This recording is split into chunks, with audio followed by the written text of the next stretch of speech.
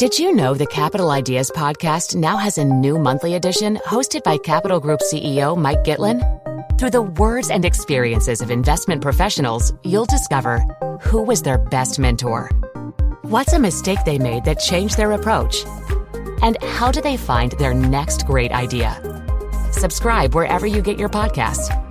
Published by American Funds Distributors, Inc. Ryan Reynolds here from Mint Mobile. With the price of just about everything going up during inflation, we thought we'd bring our prices down. So to help us, we brought in a reverse auctioneer, which is apparently a thing. Mint Mobile Unlimited Premium Wireless. How to get 30, 30, bit to get 30, bit to get 20, 20, 20, bit to get 20, 20, bit to get 15, 15, 15, 15, just $15 a month? Sold! Give it a try at mintmobile.com/switch. $45 up front for 3 months plus taxes and fees. Promo rate for new customers for limited time. Unlimited more than 40 gigabytes per month. Slows full terms at mintmobile.com. How much is your data worth? Following several high-profile hacks of consumer websites, we discover it's not just criminals who are prepared to pay for your data. There's a crop of new digital firms who are willing to pay you for it. When the going gets tough, the tough go shopping. In a heavy week for UK economic data, the FT's expert Emily Cadman shares why she thinks the consumer spending figures are the most striking. But don't all rush to buy shares in the retailers. Plus, MPs have rapped the UK tax office for leaving us all hanging on the telephone. We ask if the latest public shaming will ring the changes. Welcome to The Money Show, the FT's most popular weekly podcast. I'm Claire Barrett, and I'll be giving you all the week's money news in downloadable form with the help of my FT colleagues Hugo Greenhalgh, Emily Cadman, Adam Palin, and our special studio guest Paul English, partner at Profit, the global brand and marketing consultancy. First, who controls our personal data? How it is used, sold on, and how well companies protect it are all pertinent questions for consumers in this day and age. We may trustingly give large amounts of data away for free, perhaps without realising its true value, but experts now argue the balance is starting to tip in the consumer's favour, with savvy shoppers able to command incentives in the form of deals and discounts, and some even selling their data for cash. I'm joined by Paul English, partner at Profit, the marketing consultancy, and Hugo Greenhalgh, the FT's wealth correspondent, who has written all about these issues for FT Money this week.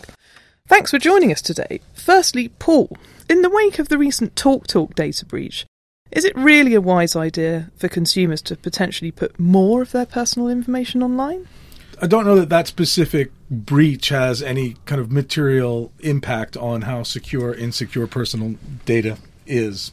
The fact is that we're in a world where data breaches happen with relative frequency.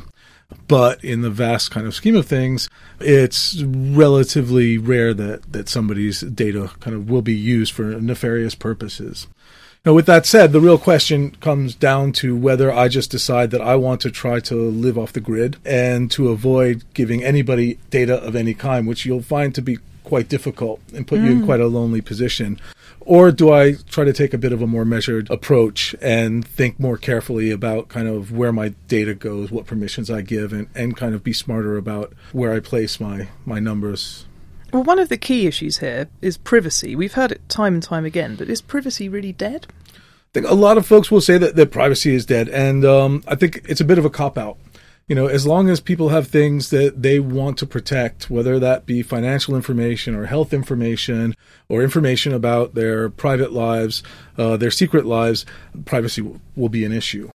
We're in a place where increasingly we get a lot of high-profile hacks, the advent of drones, the surveillance state that is rising in the UK and abroad definitely gives rise to the sense that everything that we do is being watched. Probably, the 1984 scenario coming into play. With that said, we do have a certain amount of control over what we share with people. And while if we wanted to be defeatist about it, ultimately, if somebody really wanted to track every detail of your life, they probably could. But if we act in kind of smart ways and understand kind of what we're giving up when we give up data and kind of what we want to protect, then a degree of privacy perhaps is possible to maintain. Okay, so in this transaction between our privacy and what we can get for our data, Hugo, the online version of your cover feature this week contains a link to the FT's personal data calculator. So come on, how much are you apparently worth? No, I'm going to tease you at this point, and also my mum if she's listening. You start off answering a couple of kind of basic questions about yourself, your date of birth, your marital status. Are you a millionaire? Oddly enough, the answer was no to that. And it goes from there to ask about, do you have a bad back? Which point the little ticker in the corner goes up, yes. Am I in the market for a mobile phone? Yes, that adds up to more. So the answer, unfortunately, with all those kind of factors taken into account, is 52p. 52p for the FT's wealth correspondence. I am worth 52 pence. So privacy isn't dead. You're only worth 52p, and the market for this data presumably is tiny. You know, is this a trend that investors should ignore, or is there something for them to jump on here? Everybody I spoke to said don't. They said ignore it, come back in a kind of 5-10 years' time when the market is established. Yeah, I think yes or no. This is a starter market. There are very few companies in which to invest, or only 3 that I know of that are starting up next year. Citizen.me, People.io and DigiMe. But these are opportunities at the moment. This is looking towards the future, but the key point is it's down to you, the consumer. If you want this market to be created, if you want this market to start, then you've got to decide that you want to control your data. It's for you to think about how it's being used, how it's being analysed, and how it's being sold on. I think the one thing that the TalkTalk breach does tell us is that everybody is vulnerable. And if you can control your own data in some fashion, not necessarily to sell it or to get discounts, but just understand how it's used, then this market could be huge. Let me give you a couple of estimations. So people want or expect to get about £30 from their data, again, whether it be their shopping habits or just simply in terms of what they've been searching for online. But the EU has estimated that the market could be worth as much as €1 trillion, an annual €1 trillion. So this market could be huge. But again, its key thing is consumer control. If you want to have control of your data, then I would invest in this market straight away. So, Paul, to bring you back in, how could consumers control how their data is used, packaged, even sold on? Well, it's been an issue for a while, and there are already little kind of means that can be taken around email opt-ins, around what boxes you tick when you make a purchase regarding what kind of information can be shared with the shop you're buying from, its marketing partners. You know, Google has a right to be, forgotten right now, which actually has been used extremely sparingly, since it launched in May of last year. So, I think at the end of the day, you're talking a lot about kind of the reason why data aggregators haven't become more popular before, because the idea's been around forever, is because there actually hasn't been a lot of consumer interest, right? I think that comes back to the fact that people already get a value for their data they perceive, right? I give all my travel data to British Airways, and in return I get points and I get upgrades and that kind of thing. Same thing happens, with Amazon, where I'm told the kind of things that I need to buy before you even realize you need them. Indeed. And eventually Amazon will just send them to me, right? And then expect that I'll keep them, right? Because the probability is so high that I will. So there's already this kind of convenience factor that we all experience for exchanging data, and that's the real danger, because we don't understand what the real price of that is and how that data is being sold on. It looks like the retailers who understand how that relationship will work in the future will be the successful ones. Well, thanks very much, Hugo and Paul, and you can read FT Money's cover feature telling you everything you need to know about these issues this weekend. Still to come on the show, are HMRC leaving you hanging on the telephone? But before that, the past week has seen a bumper crop of UK economic data, though it's hardly adding up to the Chancellor's dream of a rebalanced economy. Joining us to pick out the highlights is Emily Cadman, the FT's economics reporter. Emily, thanks for joining us today. Now, the piece of UK economic data that has caused your eyebrow to twitch the most wildly in the past week has been the retail sales data. Tell us why. Simply speaking, Claire, it's exceptionally strong. So in the year to October, so that's October compared to the year before, the volume of stuff bought on the high street was 6.5% higher than a year ago. In economic terms, that's massive. That's a really big jump. Now, there are some one-off factors in there. So, for example, we've had the Rugby World Cup, which everyone expected to boost. But even that, consumers are splurging. And indeed, the cover feature of our sister publication, The Investors Chronicle, this week is headlined How to Invest in the Consumer Economy. They make a case for investing in certain retailers, including Dunelm, the home furnishings retailer, and Dixon's Carphone, the home electronics retailer, Listeners should check out the IC website for the full details of those tips. But while we might be tempted to splurge on a new sofa or a smartphone, you think that it's actually the leisure sector, not the retail sector, that's the one to watch. 2 reasons for that, Claire. Firstly, demographics. Millennials, as we all know, as every survey we ever read tells us, value experiences over things. These are the group that are coming through. And as we also know, they are generation rent. They don't own their own houses. They're not necessarily in a position to want to buy a new sofa because they're in rental properties. So they are looking for experiences. Indeed, the unofficial data backs this up. I was looking at some of the Visa, obviously the credit card provider, who can track what we spend. And they say that it's really been the leisure centre that's seen the big rise. The second reason is, whilst retailers are seeing great volume increases in sales, the actual money spent isn't increasing by anywhere near as fast a rate. This is because consumers are savvy. They're looking for bargains, and retailers are having to discount to ensure that. So experiences and high-end goods are probably where the growth is. So restaurants, cinemas, but not supermarkets. So before investors embark on a consumer-themed shopping spree, tell us, is this strong data sustainable, or is it being fuelled by rising levels of consumer debt, perhaps? There's no doubt that the credit is rising. People are borrowing more and people are spending more. But we're not in bubble territory yet. The fundamentals are also improving. Wages are up. More people are in employment. And these, in general, mean this growth is probably sustainable. If not at this level, then certainly at an elevated level. And finally, Thursday will bring the Bank of England's latest inflation report. What will economists and investors be looking to hear from the lips of Governor Mark Carney? Really, it all comes down to one question. When are interest rates going to rise? Now, judging by market pricing, the markets think it will be a long time off yet. Until recently, they were even thinking it would be to 2017. Most economists, however, think that's gone a bit too far. Right. And the question will be, how much does Mark Carney lean back against those expectations and try and bring expectations of the first rate rise back towards sometime in the early part to mid of next year? Well, that's great. We'll be covering that story in detail both in the FT and in FT Money this weekend. That was Emily Cadman, economics reporter at the Financial Times. Before our final item, a reminder that you can read this week's FT Money as part of the Weekend FT, widely available on both Saturday and Sundays, or read us online, ft.com/money, and follow us on Twitter, @FTMoney. MPs have lambasted HM Revenue and Customs this week over its customer service levels, raising fears that its unacceptable performance is having an adverse impact on the collection of tax revenues. I'm joined by Adam Palin, FT Money reporter, who's been looking into this story. So, Adam, is the Revenue's customer service really that bad?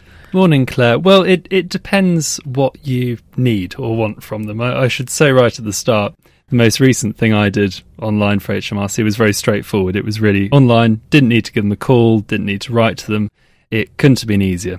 However, for anything remotely complex, and most people do have slightly complex tax affairs, it's often easier to go face-to-face or on the phone.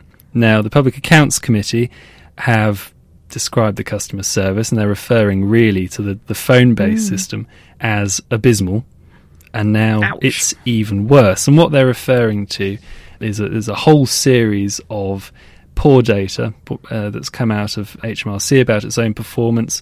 Back in the summer, there was analysis of their phone line performance. They have a target of answering 80% of phone calls within 5 minutes. Now, this is a target that the government itself has said is inadequate and unambitious, yet in 2014-15 tax year, they only achieved 73% of answering all calls, and it was only 39%. So 2 in 5 calls were answered within 5 minutes.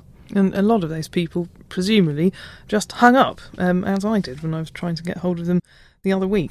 Now, aside from being annoying, why do long waiting times on telephone helplines matter? Well, tax professionals are particularly aggrieved about this and raise the alarm bells why we should be worried, because it matters to get your tax right more and more, not least because the penalties for getting it wrong are severe. It's up to 30% of the tax that you owe if you're viewed to have acted carelessly.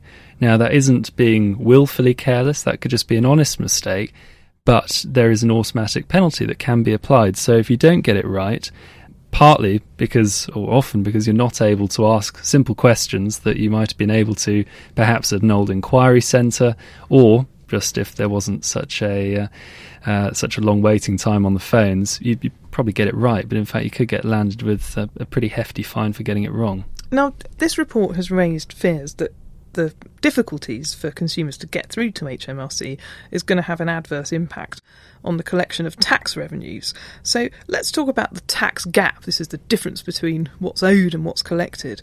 This isn't falling? Not really. No, it's pretty stubborn. And these are HMRC estimates that they publish every year. A couple of weeks ago, they came out with an estimate of 34 billion that went uncollected in 2013-14. To put that in perspective, that's about 6.4% of all the tax that's due.